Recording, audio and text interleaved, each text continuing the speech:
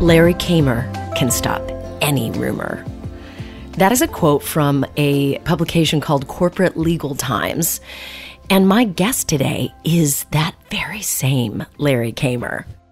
Larry is a crisis management expert, which means he's the guy people call when the shit hits the fan. His list of clients goes on for pages, but just to name a few: Harvard, Stanford, American Medical Association, Kaiser Permanente, and the Catholic Church. We will talk about that, I promise you. Larry is also an adjunct professor in the professional communication program at the University of San Francisco, the chief information security officer at Carnegie Mellon, and the Annenberg School of Communication at USC. He is a treasure trove of advice, information, and stories.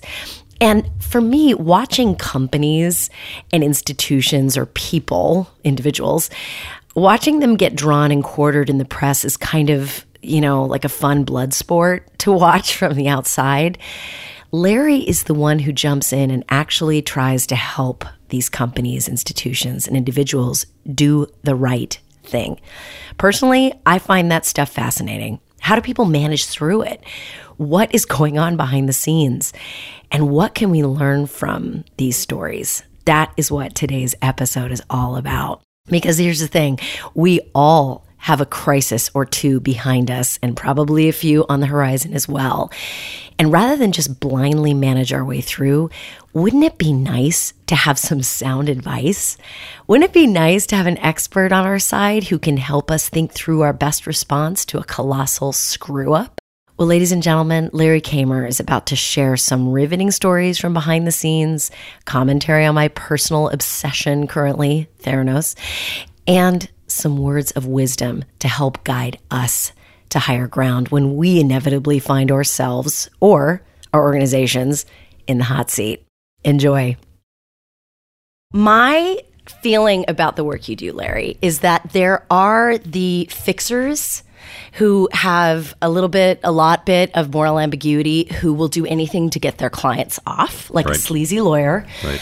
But then there's the crisis people that come in and try to help you do the right thing. It's almost like the defense attorney who knows the client might be guilty, but they really believe they deserve a fair trial. Yes. And to me, that's what you are. You're the guy that comes in and tries to make it right.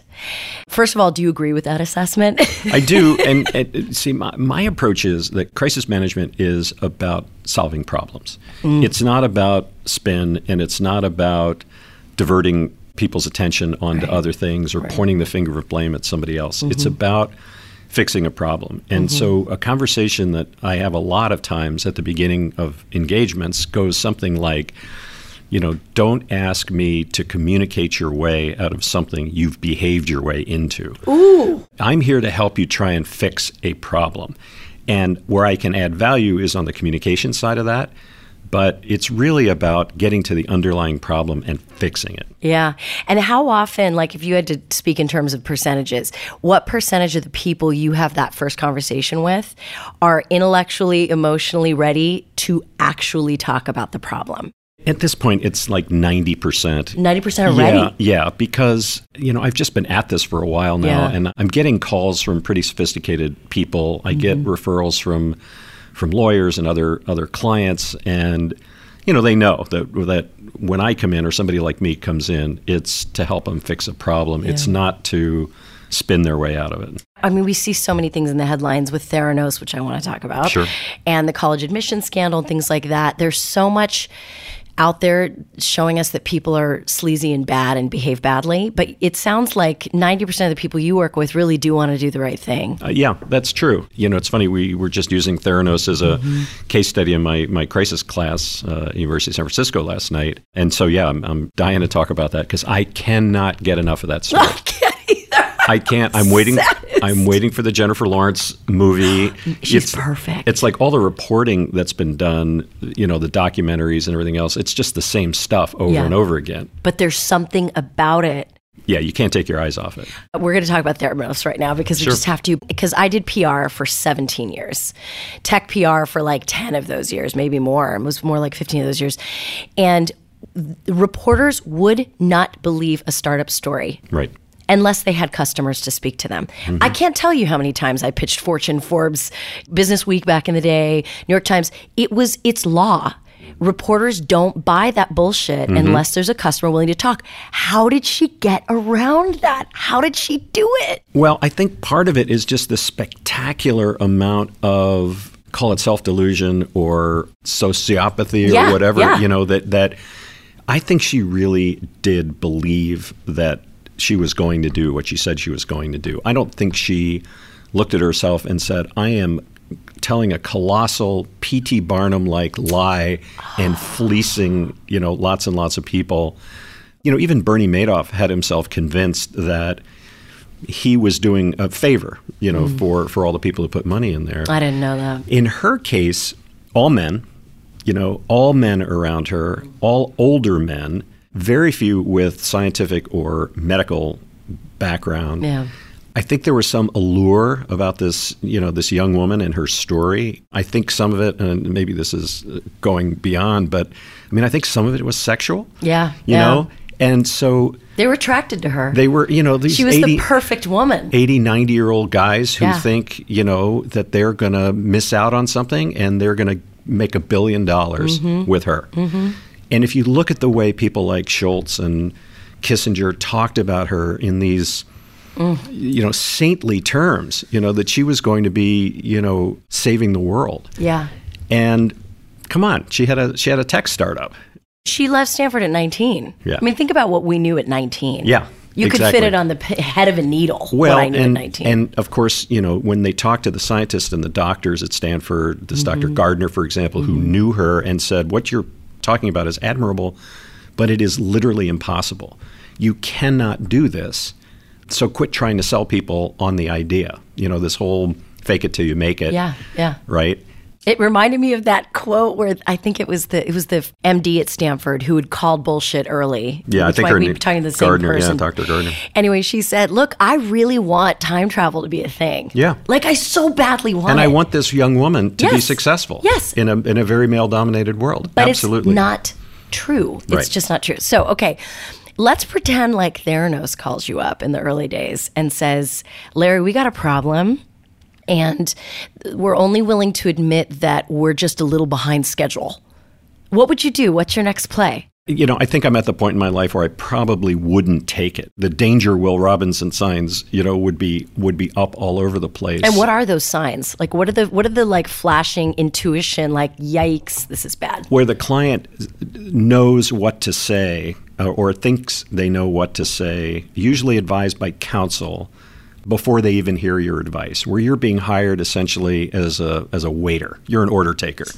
I want you to take these words that I'm saying and I want you to deliver them.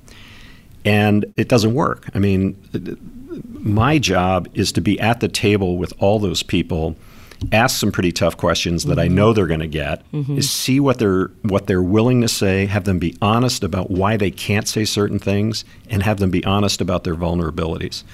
If we can't have that conversation, I can't really help them. And so if somebody comes along, and Theranos was a very lawyer-driven PR response. It was kind of like the Scientologists, how they go after people that very, speak very, out. Very Theranos' legal team strategy seemed to take a page out of Scientology. Very heavy-handed, very threatening.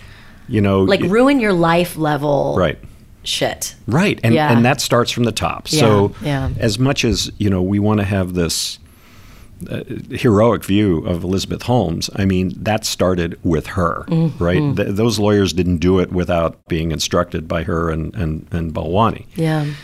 So I don't think the conversation would go very too well. far. Yeah, because she needed order takers. So, okay, but let's pretend like you're not dealing with a Theranos.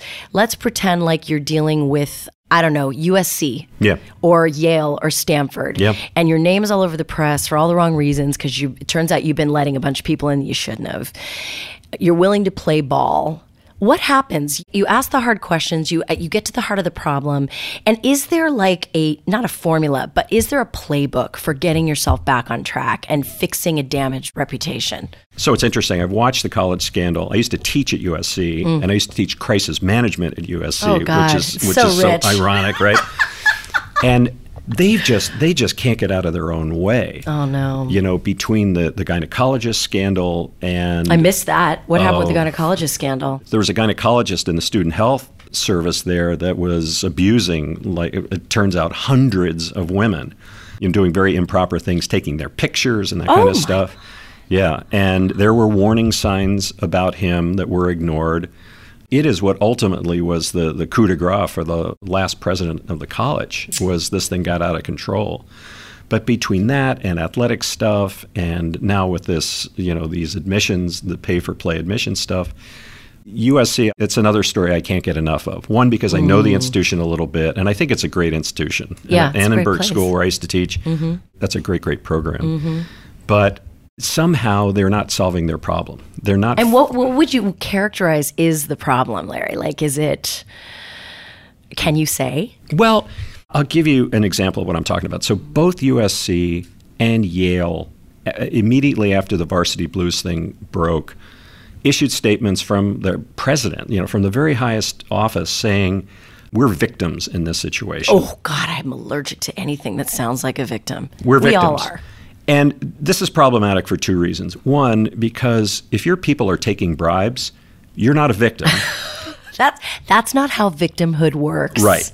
And secondly, it's very, very dangerous in the early going as a crisis is unrolling to make declarative statements as if you know what's going on. You don't know what's going on. You do not know enough at that point to say we're victims here. And so, why do they think they do? Is it ego? Is it like a quick snap judgment makes me feel better? What is it? I think, and we'll get into this when we start talking about apologizing, but I think people feel like if they just say certain words, the controversy goes away. As if there's like a magic formula.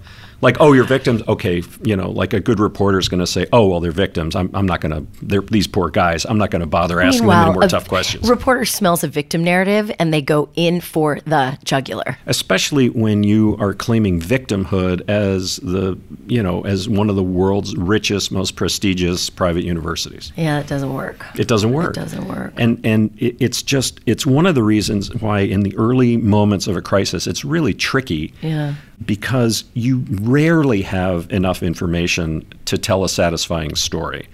So you have to have a lot of other information at the ready to tell a complete story. Right, because that machine needs to be fed with something. The vacuum That's right. must be filled. Right. So what do you do? Does that mean that the early days of communication are simply a statement of fact of what is known? Here's what is known. I can't tell you X and Y, Z, but I can tell you A and B. You can do even more than that. And this is why, when you paint a room, 90% of the work is the preparation ahead of time, right? It's all the stuff before you put on the paint. Yeah. It's the same thing here in terms of making sure you have good data and good statements that you can talk about that are approved and ready to go. If you're having an incident, a disaster, an emergency, you can talk about what your emergency response protocols are. Yeah. If you're working with law enforcement, you can talk about that. If you shut down people's accounts because they're being hacked, you can talk about that.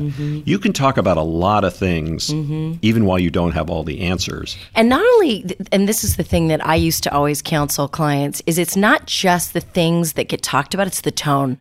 And it's the messenger. And it's, if people are used to hearing from a popular sports star, and all of a sudden they're hearing from the company's lawyer, in a crisis, there's a disconnect there. Yeah. So tone's important, messenger is important, timing is obviously important. Yeah. And one of the first things I ever learned in this business was somebody at one of my big clients said, they don't care what you know until they know that you care. That's right. So your empathy that is so good. and presence is really important too. And I remember this was years ago, and may he rest in peace. It's a Steve Jobs story, but I remember I want to say he was at like All Things D conference, and he was asked about the suicides at the Foxconn factory. Remember that? Okay. So we use it as a case study in my class. Oh God, I want to know what you think about this. So he's on stage and he gets asked about Foxconn and the suicides, and his first answer I thought was really strong. It was, listen, I want you all to know we are all over this. People are working day and night, gathering, and I don't even remember the words, but the emotional imprint is we're all over this. We're taking this really fucking seriously. And he's the guy who can get away with that, right? If the buck stops with him. The buck stops with me, and we're taking this seriously. It's going to happen. Right. But the next thing he says is, but actually, They're not our employees. they're not our employees, and the numbers aren't that huge. Yeah. In fact, it reminds me of the Catholic Church's response to a lot the early days of the sexual abuse news that came out. They would say, yes, but it's such a tiny percentage of priests. And any of us who know victims, which is pretty much all of us, it turns out, Only takes one. one is too many. Yeah. One is too many. Well, this is like during the early days of the BP Gulf of Mexico spill. God. Among the many regrettable statements that the company made was that the proportion of oil relative to the size of the water was pretty small. And that it would ultimately get diluted and washed out to sea. Well, that may be true. This is another challenge you come up against when you're working with people who are, especially like engineers, for whom the world is a very linear place. It is true or false. It's true or false. Yeah. And that may be true, but you should never, ever in a million years say that. Ever.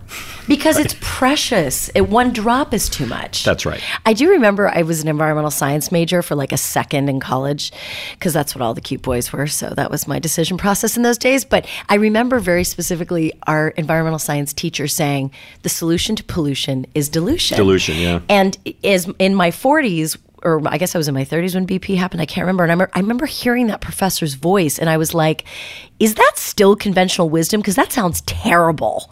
It's dumb conventional wisdom, and even if that's the science, are you really going to tell people that nature will take care of the problem that I caused? That's it.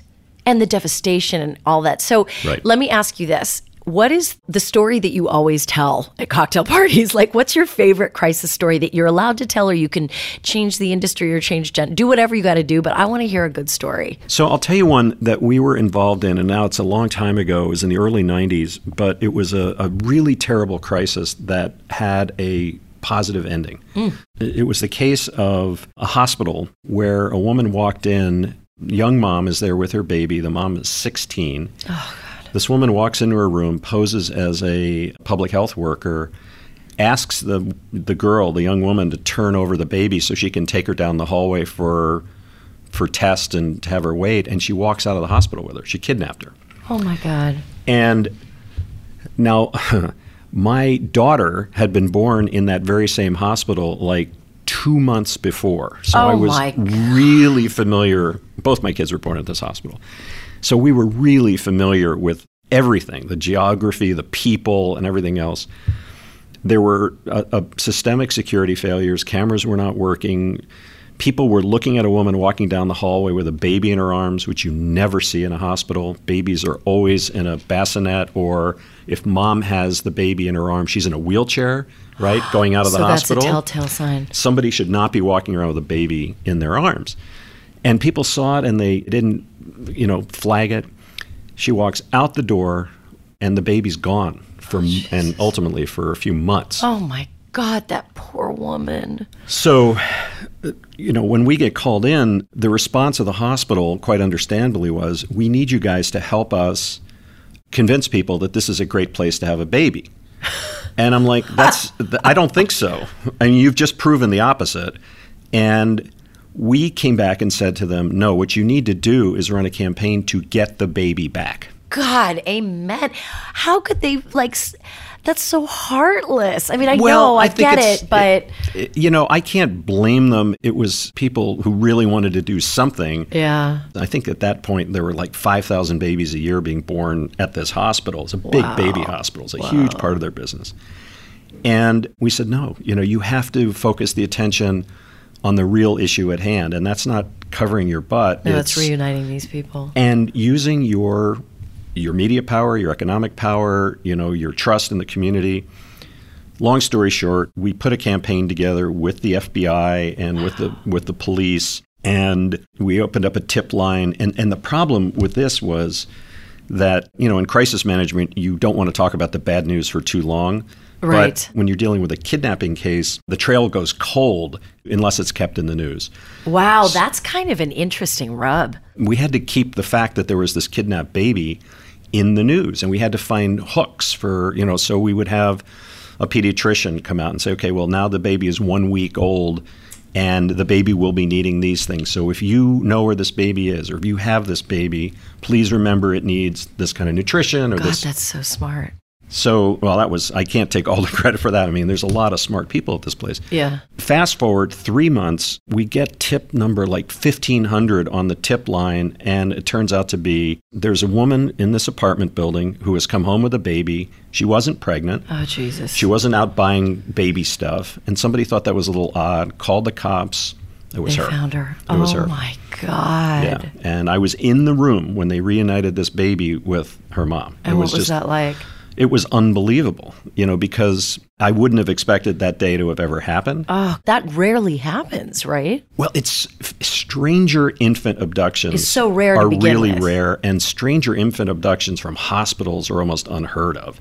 Now they're almost impossible because of all the security. And the cameras. Security cameras, they put chips in the baby's diapers, so they set off alarms if somebody takes them out of the nursery in an unauthorized way. They have all kinds of security now. That's crazy. Code Pink, which was not in existence then, but that's an infant abduction. And if you hear a Code Pink in a hospital. I remember I used to volunteer at O'Connor Hospital doing hospice, bringing communion to because I'm a good Catholic girl. Yep. I bring communion to the people that were sick. And, they trained us what a Code Pink was. And I was like a new mother. And the thought makes me sick. Oh, it's the scariest thing. I mean, we were freaked out about it personally because, like I said, we had our daughter, this happened in June. Our daughter was born in February, same place. Mm-hmm. And it's like there by the grace of God, Well, so that actually brings up another question. So that's close to home. Shifting to a different category, in the wake of Me Too, if somebody came to me and said, gee, I need help rehabbing my image because back in the day, I was just a regular average douchebag like everybody was, and I need help rehabbing, I wouldn't be able to take that on. Not that I would get that call because I got my own Me Too story. Plus, if you're an ancient douchebag and you haven't done the work, you're still, you know what I mean? Like, how do you decide if you're too close and too emotionally involved to be an effective counselor? If they're asking me to whitewash the behavior of a creep, I just won't do it. I'm like old enough now where I can just say, there's no upside for me doing that work. No amount of money is worth it. Yeah, and they don't usually come around offering you tens of millions of dollars. You know, it's so that's usually not a there's not a big moral dilemma there. Which but helps. I have had some Me Too cases, and I can think of one case where the guy admitted to being a jerk and admitted to a lot of bad and creepy behavior. But he was likewise, I was convinced he was as committed to making that situation right. Well, that's great. Fixing himself. Yeah, fixing that's his stuff. business. Doing things like bringing restorative justice circles to the women who came forward. Wow. So they could feel like there was some sense of closure or some sense of they're being heard. So every once in a while, and this is, I think, undiscovered territory, is as these Me Too problems become more commonplace, how do we fix the damage? Yeah. Lots and lots of innocent people. I mean, certainly the women who come forward who have been victimized or, feel that they've been hurt in one way or another, that we're obviously paying a lot of attention to. But look at Weinstein, right? Oh, so lots and lots and lots of people in that company lost their jobs who probably had nothing to do. Yeah. People are answering the phone or couriers, right? There were probably a lot of people in that company who were his enablers, because how does something like that go on? Well, it was part of the culture. Yeah. And you didn't even know you were enabling. Yeah. It's just what happens. Yeah, you just kind of send somebody up to his hotel room. Right? Yeah. So, but to me, there's a real interesting piece of work, I think, to be done on how do you repair the damage? Because a lot of these institutions, employers, or they're beloved in their communities, or they've got some claim to fame. They're famous and important for a reason. Right. And in spite of the creepy behavior of, the guys who are running the place. So how do you close the loop? How do you bring justice? How do you actually fix the problem? Versus burning the whole thing down. Yeah. Yeah. Well, that leads us to a discussion of the Catholic Church. Yes. And if I have this right, you are working with the Catholic Church right now. You're on record as working with the Catholic Church. Right. Yet you are not yourself Catholic. No. Which I think might be a good thing, Do you feel like that helps you? Well, it's funny. We joke all the time about this because my first work with the Catholic Church was the San Francisco Archdiocese. And the San Francisco Archdiocese has a very conservative archbishop who I got along with just fine. But, when I went to work over there, we agreed to disagree on pretty much everything. Homosexuality, abortion. I said, even Jesus Christ we don't agree on. So if we can just... start with that the whole Son of God thing, I'm Jewish, so we don't have that, even though he was Jewish. He was Jewish? Jesus? Oh, I thought you meant the bishop. No, I was no, like, no, what? no. Oh, No. yeah, 100%. So that's hilarious. But I think they wanted outside counsel from somebody who wasn't afraid to give it to them, and who wasn't, brought up in that doctrine and that hierarchy. And I'm like, all right, so I get fired. Yeah, and I'm not impressed by the titles. None of it means anything to me. On the other hand, I think the church, I see the good side of the church. And this is a big part of our challenge is, they will call themselves the largest charity in the world. They do some amazing things. And I have a lot of respect for people who are genuinely religious people. I agree. People of faith. And I don't care what that faith is. Yeah, I feel the same way. And there's a lot of people in the diocese and archdiocese, these parishioners who are just coming in every day, who are, giving a little bit of money, who are coming to church, who are sending their kids to the schools. They're not part of this problem. No. And so you have to think about them. Yeah. And to me, right now, it's a terribly hard time to be a Catholic. We were just talking about this in the elevator. Right. Because to me, there's like the two issues. There's the system of secrecy that, I'm not going to speculate about Oakland because I know nothing about it. And maybe I have to take that out. I don't know if that's No. Okay. No. I'm not going to speculate about these individual parishes, but it seems that one of the common themes is a systemic hide and move strategy. And I've been close to it. I see this system that's so sick and broken that ruined lives. But on the other hand, the Catholic Church is a part of my identity. It has nourished me for a lot of my life. I'm also completely opposed to their position on gay rights. I mean, we go down the list. I'm down with Jesus. Right, but abortion, gay marriage. It's just so much more complex than the church ever let on.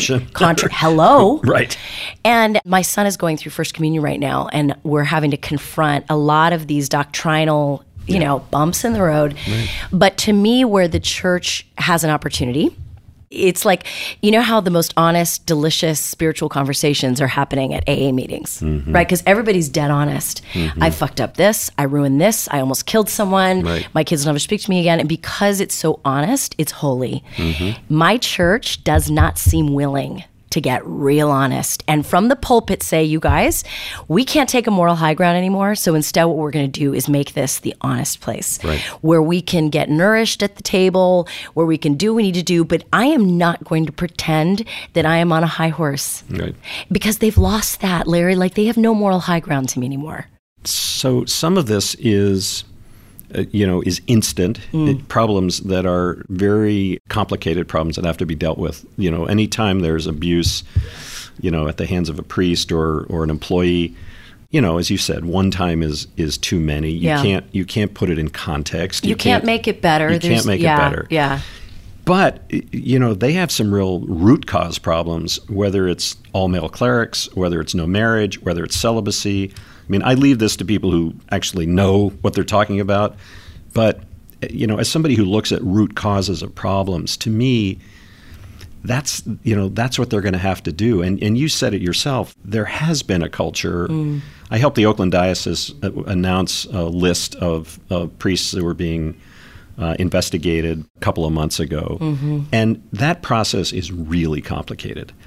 Because the records don't always exist. Some of these cases are going back into the 1960s. Oh, yeah. In fact, I feel like the lion's share of names, at least in my diocese that were released, the majority were pre-1980, I would say. Right. And they get sparser, but I don't know if that's the records aren't there. A lot of times it was done on a handshake or, somebody would say to somebody, hey, he's a good guy, The standard's obviously very, very different. And then when do you involve law enforcement? And then when do you make it public? And in many of these cases, the sad reality is a lot of victims don't want to talk about it. Of course. Because it's embarrassing, humiliating. They put it in a box in their lives. They want to get on with their lives, they want to get on. I mean, they didn't ask for this kind of horrible thing to happen to them. So there are a lot of reasons why it's not a straightforward proposition. But in the Oakland case, I give them a lot of credit because, for one thing, they have a civilian, not a priest, leading this whole investigation. Thank God. They have an FBI agent who, ex-FBI agent, who does these priest investigations for a living now, and she's no BS. I love that there's a woman in there. There has to getting be. her done. Yeah, yeah. Right? So you got their Jewish PR guy. Yeah, you got the civilian. Sounds like Oakland's doing it right. Yeah.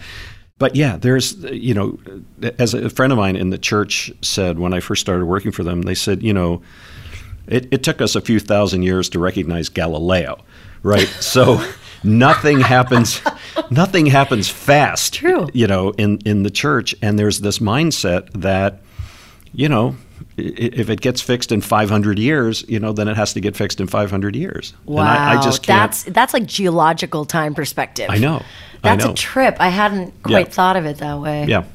Yeah, I did notice too, the latest scandal that I just read about this week, it's law enforcement that's handling it. That's right. Which I'm like, well, this is great. Yeah. This is what I've always wanted. Why is this a church decision? It's law enforcement. Well, I think they deferred a lot of this historically. Law enforcement either didn't want to deal with it. These are pretty... They're powerful people. They're powerful people. These are crimes that were, so socially unacceptable to talk about.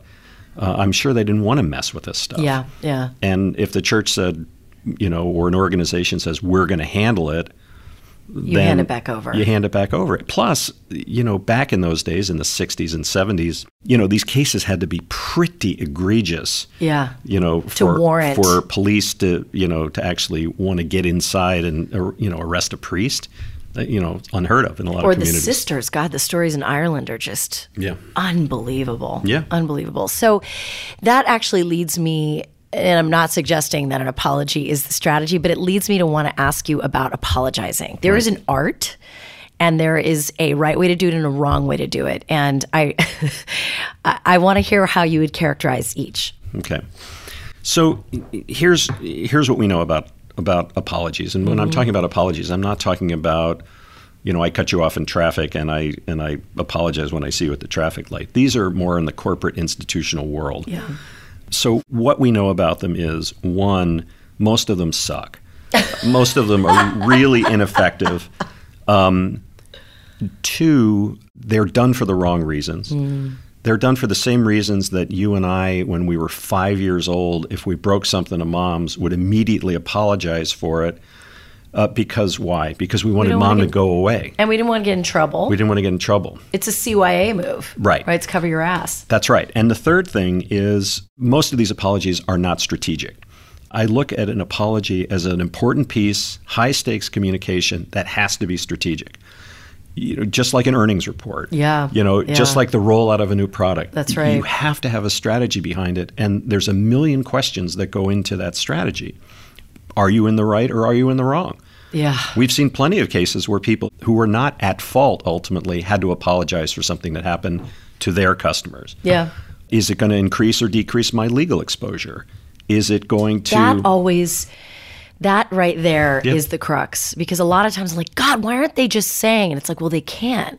How do you navigate that when you know that X has to happen, but legally, if you own X, that means you open yourself to lawsuits later. It's a mistake to have a communications hierarchy where the lawyers can veto everything. Oof. You have to have good crisis planning means you have these conversations ahead of time. Mm-hmm. And the lawyers are there at the table because their point of view is extremely important. Oh, yeah. But they work at a different pace, they work under different rules, and they look for different outcomes than those of us who are in the reputation business. Right. Right. I had a matter one time, I'm in New York. This was a case where a consumer product company and somebody died. A child died because of one of their products. Oh. And I mean, really a horrible situation. And, we're going back and forth about the strategy, and the lawyers are doing what lawyers do, which is asserting that their needs are the greatest. And this guy actually looked at me and he said, hey, look, I'm here to keep these guys out of jail. What are you here for? Oh, God. And I said, well, I'm here to make sure that after this thing's done, that they can go back out in the world with reputation and trust intact. So you tell me which is more valuable. It's not an either or. No, that's why that's why you have to have security and. there and marketing there Yeah. and HR and all the component parts, because if it's just a PR driven decision, it's going to be too spin oriented, too clever. It's going to be Theranos, basically. Exactly. If it's too legal, then people are going to see right through that you're in an ass covering exercise, and that's more important to you than coming to the aid of people who you've hurt or who are, whose data has been breached or, something like that. It has to be a blend. And that blend doesn't come in real time. You have to do that ahead of time. Yeah. Actually, and just a slight side note here, I feel like if there's a pie chart of crises that are in the news cycle, an ever-growing slice is data breach. Mm-hmm. I mean, and it used to be alarming. Now it's really alarming. Or it's not alarming because we're just dead into it. We're getting dead into it. That's exactly right. Is the strategy for coping with a data breach different inherently from like somebody got sick and died because they took a tampered aspirin? Is it different? Yes and no. So I think about this a lot because I teach crisis management at Carnegie Mellon University in their program for chief information security officers. Oh, wow. They do a certification program for CISOs, and it's a really, really good program. And when I go back there, I have rooms full of these incredibly powerful information technology, information security people. You look around the room and there's a guy who's running information security for the U.S. Department of Justice or for Holy MasterCard, mackerel. right? Yeah. And so these guys know a lot, but what they don't know is when these things begin to get into the headlines, into the world of politics, interest groups, and they're feeling the pressure. They are extremely accomplished IT, information security people, but they know they live in the real world. Yeah. And so what I'm there to try and help them do is, look, you may not be the frontline media spokesperson, but your organization is putting forth a collective effort to deal with malware, denial of service, ransomware, data breach, whatever it is. And you got to take the big view because you're a really important actor here. And by the way, most of you guys don't speak English. I mean, yes, you speak English, but you speak tech. Yeah. And acronyms and whatever. Right. And a big part of our world is, talking to people in the language that is going to be most effective, that they're used to hearing, in getting information to them where they already are. You can't say, we had a data breach. If you want more information, go to our website and we'll tell you there. Reams and reams of nonsense that nobody has time or legalese disclosures. Yeah. So data breaches are interesting because I still feel like this situation is not going to change until people take more responsibility for their own data. God, I'm so glad you said that. Yeah. I personally have been in denial about that. All of us have. And my assistant the other day was like, we have got to clean you up. Yeah. We really do. You're acting like a child with the way you've set yourself up. And we went through this whole process, and now I'm like, I'm evolved now. But you're data woke. I am data woke. Hashtag data woke. But I am curious to know, is there a movement in your community to be like, okay, yes, we got to apologize, we got to show what we're doing, but we also, is there a plan to make us all more data woke? Boy, there's this theory that there has to be a kind of September 11th of a data breach, for it to really hit home. As if PRISM, remember that when the government was spying on us? And as if that wasn't enough. Well, you have in the UK, for example, you had hackers get into the National Health System database and shut it down basically for several days. It wasn't working, and people died. I mean, oh my God, I did not know that. How people did I miss died. That? So we have to start looking at these cybersecurity attacks not as some technical, thing that resides in somebody else's world. These are life or death attacks, right? These are things that will certainly cost a lot of money, but when we start casting them as things where people can die, maybe then we start thinking a little more differently about it. The other thing that one of my students was talking about when I was in Pittsburgh a few weeks ago is if you are in the medical world and someone dies, unexpectedly, they get all over that and want to figure out why. It's not like they can go back and make it not happen. But they study it and they peer review it and they publish on it and they learn lessons and they change protocols and all that. And his point was, we don't have anything like that in the cybersecurity world. Wow. Where every time there's a breach, there's like a serious industry-wide professional examination on what happened, what do we do to mitigate, the damage or the likelihood of it happening again. How do we communicate this so more people will learn from it? And is that because it tends to stem from a cover your ass mentality, and because you're in CYA mode, you're not thinking about the broader issue and how you might as a community make sure it doesn't happen again? Or what do you attribute that to? There's a lot of actors, there's a lot of actors in the cybersecurity world. You have just hundreds and hundreds of vendors, selling patches to other people's products. Right. It has not become a priority of government actors. And, you can see... Which is kind of shocking. Well, but you can see every time there's a hearing on Facebook or something, just how lame a lot of these guys are. It's so embarrassing. Right? If they can't tell the difference between an iPhone and Facebook, oh my God, how in the world can we expect them to be doing progressive policy on cybersecurity, especially when we have very sophisticated bad guys? Shocking. Like China. Yeah.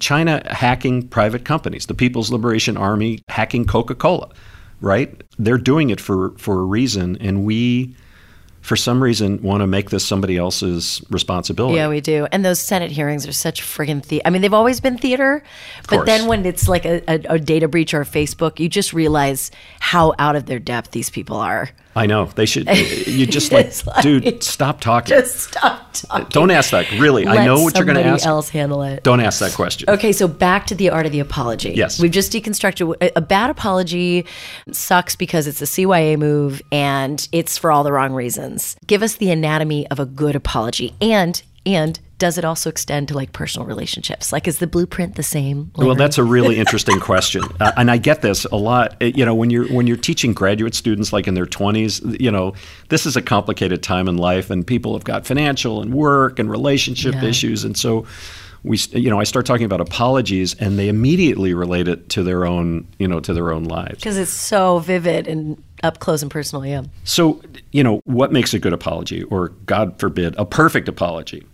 The first is that you have to acknowledge your role in that situation. It doesn't mean it's your fault, but you have to take some responsibility. Yeah. And people get tripped up on this a lot because they confuse responsibility with blame and fault. Oh, so true. Why do they do that? Why do we confuse responsibility and blame and fault? I think a lot of it has to do with things like risk and insurance and legal liability and that sort of thing, which are very tangible. And those people are real. Get those. And that's right. They are real. But on the other hand, you think about the example I use is, somebody leaves a flaming bag of dog crap on your front porch and you come out there and you're going to look at it because it's not my fault that it's here. No, you're going to get rid of it. Yeah. Right? Yeah. So at some point, natural impulse. You have to step up and you have to take responsibility. That's the most important thing. It's you know what? We didn't ask for this terrible situation, but we own it. We're going to fix it. The second thing is you have to acknowledge that damage has been done and not make fun of it. Not mock people who feel that they've been hurt or harassed or insulted or, racially profiled or whatever it is. So you have to acknowledge that that's a real thing. Now, can I ask you, because some people think that to acknowledge that damage has been done, they use phrases like, I'm sorry if they felt wronged by anything I may have done or said. Right. That is not the same thing. Can you talk about for those who may have felt as if, that language? Yeah, weasel. Those are weasel apologies. Those are weasel apologies, Larry. Thank you. Husband, if you're listening, we had a fight about this. Last night we were fighting about what's a real apology. And he was like, what? Yeah. There was a great example I use in my class where John Kerry, when he was the Secretary of State, gave a speech and he talked about how, and I'm paraphrasing, that if you work hard and you go to school and you advance yourself in life, you'll do very well. If you don't, you wind up in Afghanistan. Which ouch, a lot of people took as a real slap to the military. Yeah, and he's a military guy. The guy, he did that kind of tour duty, but exactly. in Vietnam, right? And his apology was, Oh, I'm sorry if people were offended by what I said. Oh, see that? Oh! And there's too many ifs in there. So one of the keys to a perfect apology is you acknowledge the hurt that's been done and you speak to that. You don't weasel word around it. You don't commit halfway. And there are ways of doing it, even if you don't know whose fault it is, even if you don't know who's to blame. The other reality is, in this day and age, there has to be, a couple other things.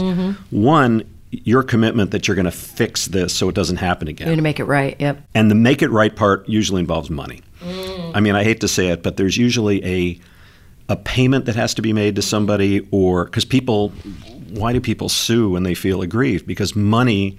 It has energy. It means something. Yeah, it's tangible. It's reparations. And it hurts you, right? Yeah. And so if it's not seen as really costing you something, I think the apology is incomplete too. Yeah. Okay, so here's a question. I haven't seen the documentary on Michael Jackson. I did. You did? Yeah, painful. I heard Oprah did an hour-long interview with the folks from the movie and everything. And one of the ways that they're depositioning one of the victims, or survivors, I should say, is they're saying, if you really cared, if you were really trying to, come out and do the right thing, you wouldn't be asking for money. Yeah. Why are you asking for money? And I can't remember what his exact answer was, but he said, we have a system. Right. And that system is set up to do certain things. And when you bring forward something this major, if there's not money attached to it, the system doesn't really recognize it. And a lot of times, that's a proxy for, I want you to apologize. Yes. I want you to acknowledge you did something bad. I want you to acknowledge me as a person. I want you to see me. Yeah, I want you to see me. And no, of course money is, filthy lucre and all that. It's not a substitute, but, I would ask these questioners, what was this guy supposed to have done? Exactly. What was he supposed to have done? Right. And so when they ask, victims of molestation or sexual harassment, why didn't you speak up earlier? Why are you only coming forward now? It's just a fundamental misunderstanding of the psychology of the imprint those events leave with people. That's exactly right. And, I worked on a case with a university where there was this guy, he was a bad guy. He took advantage of a lot of women, who were either drunk or, they were lonely or whatever it was. They were compromised in some way. Mm-hmm. And the problem was, where's the police reports? Well, these women didn't want to relive that situation. They also, made you don't want to admit. My friend Naomi, if you're listening, she says it right. She says, what the women did may have been careless and stupid, but what the man did was criminal. That's right. And that, I think, because, I actually know very few women who don't have a story. Yeah. In fact, I was at a panel a couple years ago, and I asked the audience, who here does not have a Me Too story? And the only people it was an audience of 200 women and like 3 guys. The only people that raised their hands were the men. Mm-hmm. They were the only ones in the room who didn't have a story. Mm-hmm. And where are all the police reports? Yeah. And because what we think we did in that moment was stupid, we don't want to come out and own it. Of course We're not. so embarrassed that we allowed ourselves, in quotations, to find ourselves in that position. Yeah, of course. And the last thing you want to do is relive it in gory detail in front of strangers. And on the record. That's it. And in the working world, I remember this, I have several stories. And I remember when you're in a male-dominated environment, you need to prove that you can hang. Yeah. Which means you put up with a metric ton of bullshit. Yeah. And that if the bullshit gets really serious, then you got to figure out what to do. But most of us just dealt. Yeah. No, I think if the roles were reversed, men would be such wussies about this stuff. Like if men were groped and grabbed, in an unwanted way or whistled at. It's when a straight man goes into a gay bar, he understands consent like that, right? I heard a comic say that. I also heard this amazing bit by Amy Schumer in her latest stand-up. She's like, the pregnant one, where she's great with child. Here. Yeah, she's great, heavy with calf, as my friend would say. But she's like, I love these millennials. They're like, hey, older women, like this sexual harassment thing, like, did that happen to you? And we're like, yeah. And they're like, well, do you want to do something about it? We're like, yeah, okay. Yeah. Let's do it. I love this new generation is pushing us so far forward. I have 2 millennials at home, and thank God. I think that it forces you to think about what happens when the world changes radically or the world changes before your eyes. You can go in one of two directions. Yeah. You can adjust your thinking and behavior, or you can go back to when it was a great time. The golden era. The golden era, make America great again, to a time that never really existed. Yeah. And that's just human nature, to go in one of those two directions. And change, I always say, we love to talk about change and embracing change and welcoming change, but that the only people in this world who really embrace change are wet babies. Right? They're the only ones who want change. Most of us are creatures of habit, and we think we're right. And if you tell me I got to get out of my car and ride mass transit, I'm going to say, yeah, we got to do that, but I'm not going to do it tomorrow. If you say to me, we need to build housing in the Bay Area because people can't afford to live and work here, and it's going to become a community just of wealthy people, you say, yeah, I agree with that, until it comes time to build an apartment complex in your neighborhood. Not in my backyard. And I work with a company that is in the mental health business, and they build mental health facilities around California. And people talk a great game about how we have to help. We don't have enough mental health resources.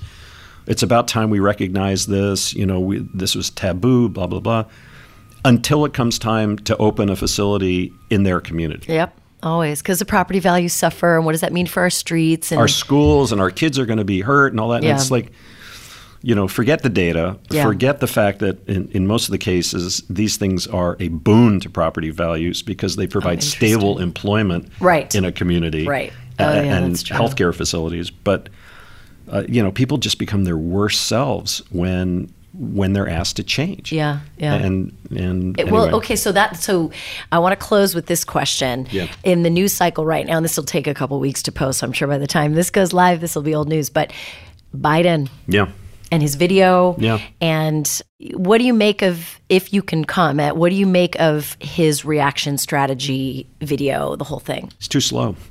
I mean, the thing is, I think this was a test for Biden. I do not believe that Biden's a creep. I think Biden's a genuinely good guy. Yeah. And if he's the nominee of the Democratic Party, I will enthusiastically go out and work for him. Mm-hmm.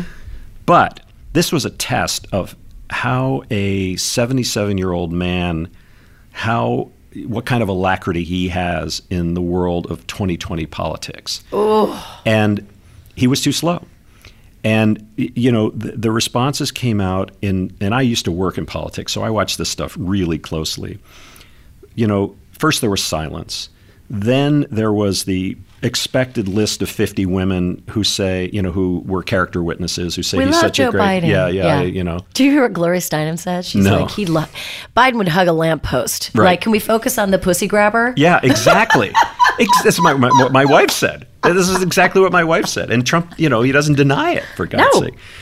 But we're living in a very, very real-time world, and his response was not in real time. And that allowed this story, I think, to get some traction.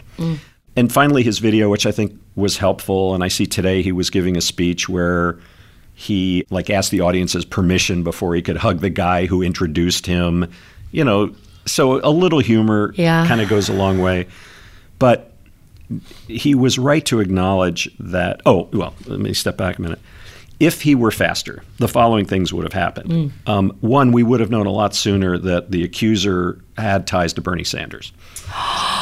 Right? I missed that. I mean, it's politics. It's not fair, but it is what it is. She's tied to Bernie Sanders. And then somebody posted a dozen pictures of Bernie Sanders with his hands on her, hugging her, hands on her shoulders, posing with her in pictures. The character witnesses certainly would have come out. He, I think, he finally did come around to this, which is hey, I didn't mean it, but it's not what I mean, it's what you feel. Yeah. And I thought the smartest words in this whole thing were from Nancy Pelosi. Nancy Pelosi said, I have the bad cough rule. Well, I pretend that I have a bad cough, and I pretend that you have a bad cough, and we don't get any closer than that. I'll shake your hand, but we're going to behave as if we both have bad coughs. And she said, that's what he's got to start doing. Yeah. And, the guy can say, I'm going to change my behavior, and then change it. Yeah. And the issue goes away. Yeah. Yeah. Yeah, it's interesting. In fact, I keep talking to people and I'm curious to hear what you think about this. The rules have changed dramatically. 15 years ago, we all wanted to get Bidened, or it was not even a thing. Right. And all of the social things, all the norms, like my dad, rest in peace, he was a liability his entire career because that's how people behaved. Right. It's changed overnight. Don Lemon did a clip on CNN saying Democrats need to stop freaking apologizing and start focusing on policy. Right. So what I want to know is, A, things are changing so quickly. Almost every man in power anywhere has got some explaining to do, I'm sure, in some place in his career. Right. Does that mean everybody has to keep apologizing? No. You have to change your behavior. Yeah, fair enough. It's like I can't go back and undo things that I did in my life, especially when norms were different. Yeah, right. Like nowadays, I find myself, when I see people, especially women who I haven't seen in a long time, I'll ask them if I can hug them. Whereas before I would just go up and give them a hug. Well, so when you ask, you learn a lot of stuff. So last night, what have you learned? Well, last night I had somebody come in, and it's somebody I've known for a long, long time, and I said, "Are we in the hugging zone?" And she said, "Yeah, you can give me a hug." So I gave her a hug. I had another person who I know from politics, and I saw her, and I asked her the same question, and she said, "I'm not really a hugger." Good for her. And I said, "Thank you for telling me that." Because if I'd have come up and put my arms around you, and it would have been bad. It would have been awkward. And what's funny is I'm a big hugger. I'm a very touchy person. And even I have to keep that in check because I can see a micro expression flash sometimes when I've just gotten into somebody's space and they don't like it. And I get away with it because I have the privilege of being female. Right. But I think we all could, you could argue that we're becoming too PC for our own good, or you could just argue that we're finally listening to each other and each other's preferences, and we're learning the hard way that we got to respect them. Yeah, I don't think this is a question. I mean, I think, yes, there are pretty obvious cases where things are too PC or, is Pete Buttigieg gay enough? I mean, really, are people really asking that question? That is a first world democracy kind of problem to have. But I agree with you. I'm an optimist. I'm a Democrat, and I think that this kind of ultimately this will make the ultimate candidate kind of stronger. Yeah. This shakeout. Yeah. That is, if we don't kill him or her first. I mean, honestly, there's so much I could say about politics, but I think the last question I want to ask you is for people listening who maybe they're not the CIO of MasterCard, but they're managing their own careers in whatever sector form that takes. What can the average person learn from all of your experiences, all your knowledge about making it right when the shit hits the fan? You have to be willing to confront the facts. And if the facts show that you could have done something about this before, you can't go back and undo that, but you can do something about it now. Yeah. Inevitably in a crisis, somebody gets hurt, either insulted or physically hurt or financially hurt. You have to acknowledge that that person's pain is real. You can't diminish it or make fun of it because you'll have no credibility. Or put it into context. Or put it into context. Saying it's only 1 out of 100,000 or whatever. That oil will dissipate over time. It's a very small amount of oil for a very large Gulf of Mexico. Yeah, that's true, but that's not really the point. Yeah. So you have to be really honest with yourself. And I think there's a couple other things. You have to give yourself a break, because we're human and we make mistakes. That's right. And I still feel like even with social media and even with the divide that we have in this country, that Americans are basically people who want to forgive and give second chances. Yeah, we love a comeback story in this country. We love a comeback. We love to knock them down and then build them back up right again. Back up. And, I also feel like you have to act from a set of values, a set of core values, and let that show through. Amen. Wear them on your sleeve. If you are... if you're a company that is really customer focused or, stands 150% behind its products, I should not be hearing from your lawyer about why what you did was not wrong. Right. So your values have to kind of show through. I love that. I love values-driven everything. And it sounds so like I interviewed Joel Peterson from JetBlue, who's and he's a Hoover Institution guy and just a really old school, delightful human being. Yeah. And some of the things he says sound sort of folksy and cute in the context of today's world. They sound wholesome. Yeah, precious. Maybe a little precious. And like, what does that mean?